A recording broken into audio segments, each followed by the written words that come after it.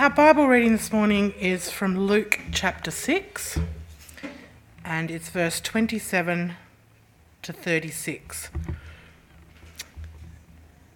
But I say to you who hear, love your enemies, do good to those who hate you, bless those who curse you, pray for those who abuse you.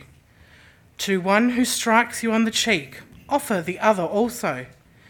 And from one who takes away your cloak, do not withhold your tunic either.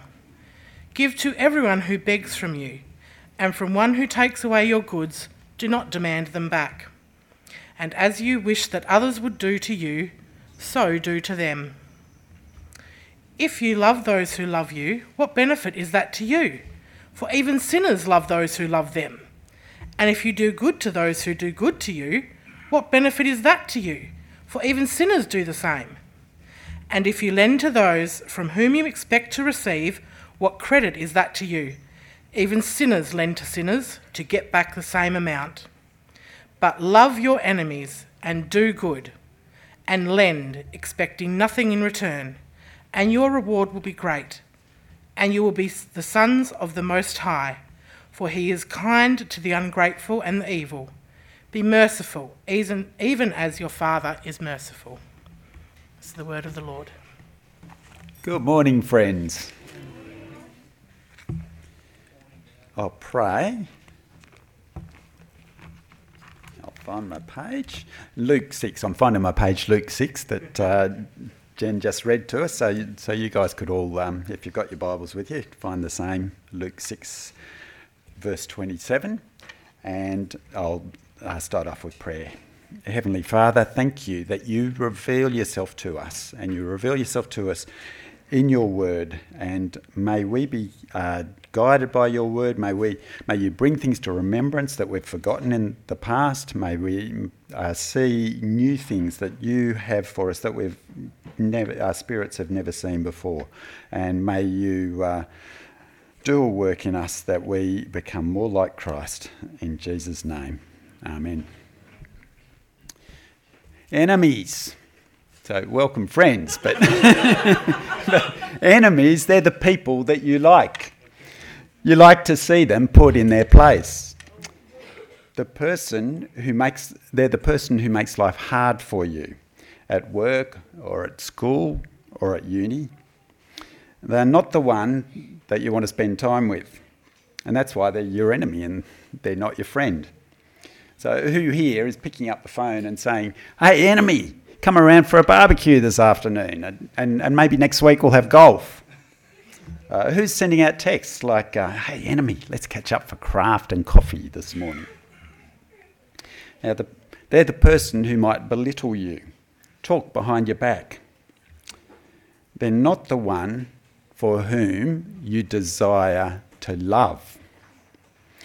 So look what a ludicrous statement is written in my Bible here. Love your enemies. They're the ones that you want to avoid. And surely it's a typo. Surely Jesus means leave your enemies. They're the ones that you want to exterminate. Surely Jesus means level your enemies.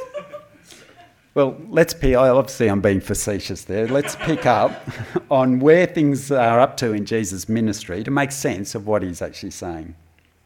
And so far at High Wycombe here, we've been working our way through the book of Mark, exploring the life of Jesus, the universal King, the eternal King. And so far, Jesus has been overcoming unclean spirits, he's been healing many, he's been preaching wherever he goes, the great message that the kingdom of God is at hand. And last week, those of you who are here, we saw that Jesus did a good work. He restored a man's withered hand. And on the back of this good work, the religious leaders went out to immediately seek counsel with the political leaders as to how they would destroy him. So Jesus, right from the start, had enemies. And right from the start, he starts talking about enemies in his teaching. And this is where we pick up today's events. Excuse me. I've chosen this passage because it's about the same point in Jesus' ministry that we're up to in Mark. But I'll leave it to Jared to keep working through Mark, and I'll insert an event that's not in Mark from one of the other gospel accounts to give an example of the content of the types of things that Jesus was preaching at this time. So we come to Luke 6. And already in Luke 6, early on in Jesus' ministry, he's done enough to draw a great multitude. And they've followed him, seeking to hear him, seeking to be healed by him, seeking to have unclean spirits cured. And he proceeds to give them the teaching that they are after. So to summarise what he's saying in this discourse, which is from verse 20 in Luke 6 on to the end of the chapter, sometimes it's called the Sermon on the Plain. And to summarise that, he's saying, live with a kingdom mindset. And that's the essence of what my sermon is about today. Live with a kingdom mindset. So adopt a kingdom mindset and cultivate a kingdom mindset. The kingdom is the opposite of what in the natural we would normally expect. The kingdom belongs to misfits. It belongs to the reviled, he talks about early on in that discourse. It doesn't belong to the envied. It doesn't belong to the respected ones. So God's ways are opposite to the natural way of thinking. So what are God's ways? And we come to the passage here, verse 27. He starts by telling these people who are only finding out the first things about living life in the presence of the King. He says to them in verse 27, love your enemies, love your enemies. And it's not a throwaway line that he's saying, because for all of verse 27 on to verse 35, he starts off that section, love your enemies, in verse 27, and he finishes that section in verse 35 with love your enemies, bookending all that he's saying about loving your enemies in between. And he starts with 4 commands, and they're all giving meaning to the one idea in verse 27 and 28. Love your enemies, do good to those who hate you, bless those who curse you, pray for those who abuse you. So I'm going to ask 2 questions of Luke's writing here. Firstly, who are the enemies of the people in this crowd? He's not referring to the enemies of state, to the likes of the Roman Emperor and the Roman Empire. But he's talking about enemies on a personal scale. And we can see this from the 3 examples that Jesus gives in the next 2 verses, verse 29 and verse 30. The enemy is the one who strikes you. He's the one who takes away your cloak. He's the one who takes your goods away. Now, all of us, as soon as we start living according to kingdom values, we'll have people around us who won't like it. They'll stand against us, and in this way, they are our enemy.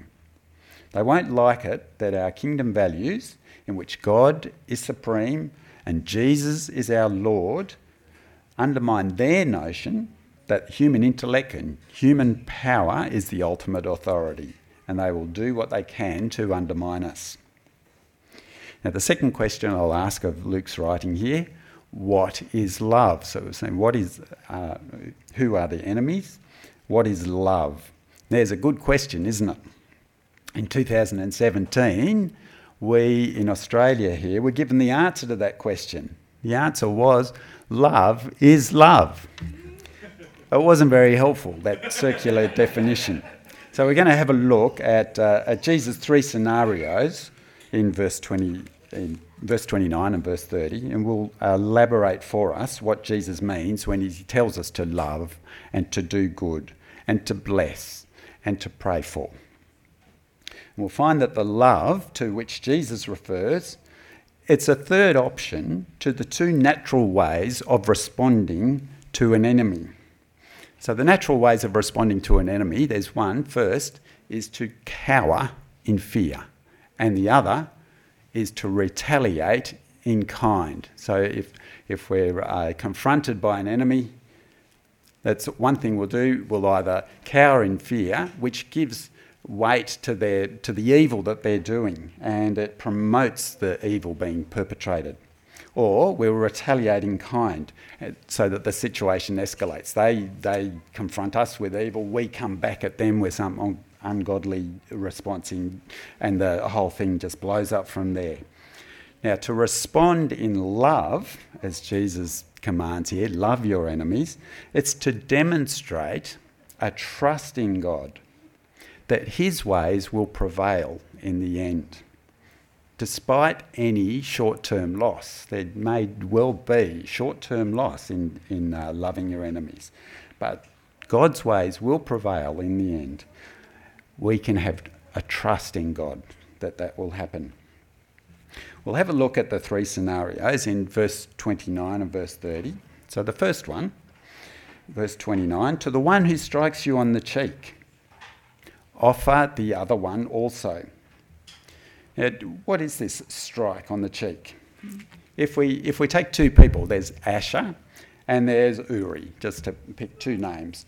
And if Asher wants to give Uri the ultimate insult in the culture of this time that Jesus is speaking, he will slap Uri across the cheek. That is the ultimate insult.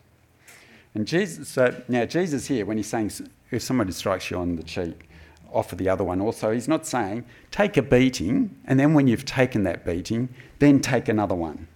He's not saying be a doormat to an aggressor, because this would promote the evil being perpetrated. But all he's saying is let insults go through to the keeper. Don't trade insults. Let them go through to the keeper. That's the way of love. Pray for your abuser. Bless them that curse you. The second scenario, verse 29, and from the one who takes away your cloak, do not withhold your tunic either. Now this time, Asher is taking Uri's cloak. Why? Well, at this time, hardship and poverty were endemic. There was tributes to be paid to people above you, there was taxes to be paid to the government, and there was hardship. It was widespread. Uri might have been a tenant farmer, scraping by. And finally, taxes are due, and he can no longer afford to pay the rent on his plot. He's got a small plot, and he has to find money from somewhere to pay the taxes. So instead of paying the rent, he pays the taxes, and he no longer has the leasehold over that plot. So he's reduced to labouring, and the next taxes are due, and he has nothing left with which to pay, because he's been spending whatever money has been coming in has been going straight out again, subsistence living, and he's only got one thing left, one thing that every person in society have. And they have this thing because it protects them from the summer sun, it protects them from the winter chills, and it's their cloak. And it's such a vital item to own in the whole of society that when God set up the nation of Israel in a way that everybody would be provided for, that society would function well. So way back when he set up their society, in Exodus 22, one of his laws was, if ever you take your neighbour's coat in pledge, you shall return it to him before the sun goes down. For that is his only covering, and it is his cloak for his body. In what else shall he sleep? So a vital, Exodus 22 says, it's a vital item to own. But Asher takes Uri to court, and Uri has nothing else to play with, so Asher is awarded Uri's coat. So what's Uri to do? He's not to sulk away into a corner and let this endemic evil flourish. But nor is he to retaliate. It's futile to rally against the decision of the court. The one thing he can do, he removes his coat, which I won't do, and he removes his tunic, his shirt, which leaves him totally exposed to his creditor and to the people around him. And in Jewish culture, this nakedness brings shame. But it doesn't bring shame on the naked one, it brings shame on the one who has caused the nakedness. So this is the loving option, to expose the evil in a way that the enemy may be provoked to repentance. The third scenario, in verse 30, give to everyone who begs of you, and from the one who takes away your goods, do not demand them back.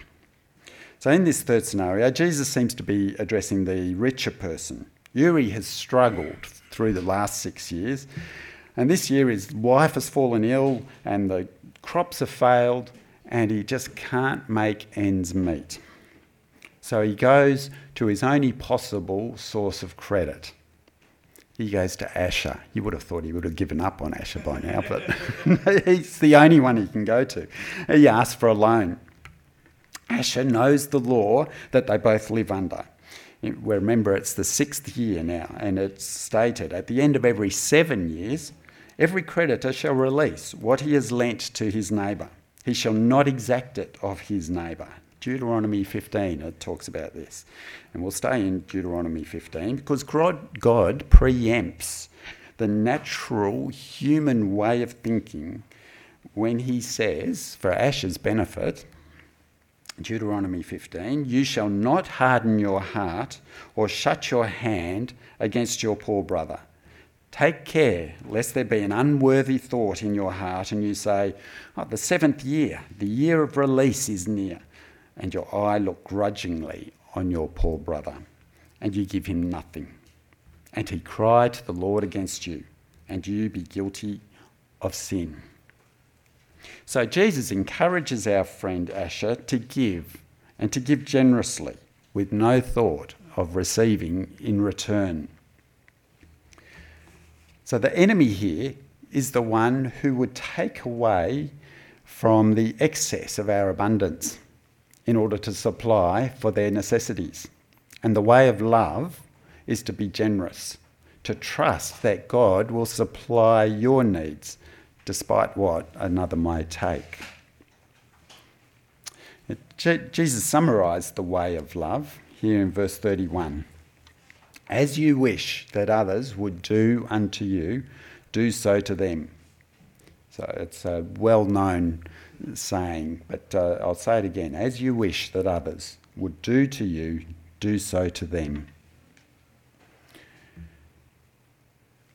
He goes on in verse 32 to 34, and I'll read it out. If you love those who love you, what benefit is that to you? Or in other words, how is that to your credit? For even sinners love those who love them. And if you do good to those who do good to you, how's that to your credit? For even sinners do the same. And if you lend to those from whom you expect to receive, what credit is that to you? Even sinners lend to sinners to get back the same amount. And we can see what credit is that to you is written in the third of those three things. If you love those, if you do good, if you lend. It's the same saying in the Greek. It's the same saying repeated 3 times over. So it's a legitimate thing to be able to say, what credit is it to you 3 times over? And we see here to love, to do good, and to lend is part of our natural way of thinking. Even sinners do these things. But a kingdom mindset takes us beyond the natural way of thinking. You see, because God's treatment of us enables to see what this kingdom mindset is. Jesus said in verse 35 here, God the Most High, he is kind to the ungrateful and evil.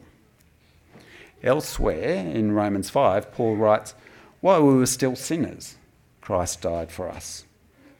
Now this all applies to everyone, every person in the crowd that Jesus is talking to, and it also applies to ourselves.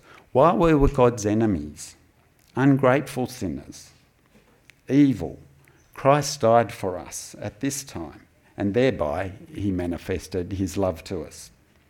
So God loved his enemies. He loved us being his enemies. As the song said, the second song I think it was today. And now we're adopted into his family, no longer his enemies. As Jesus says in verse 35, you will be sons of the Most High.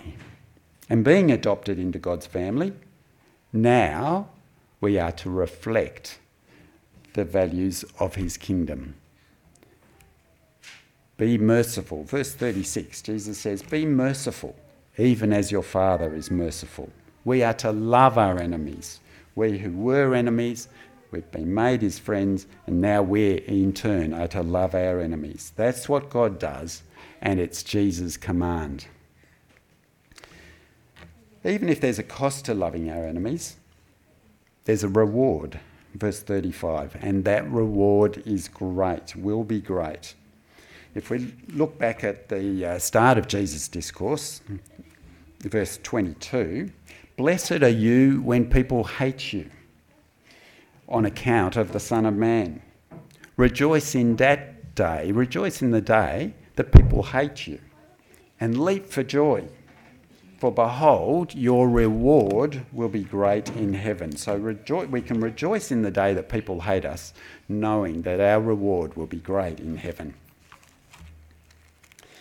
Now, in applying all of this passage to our own lives, as you consider who is your enemies and what is your response to them, first of all, remember who God is.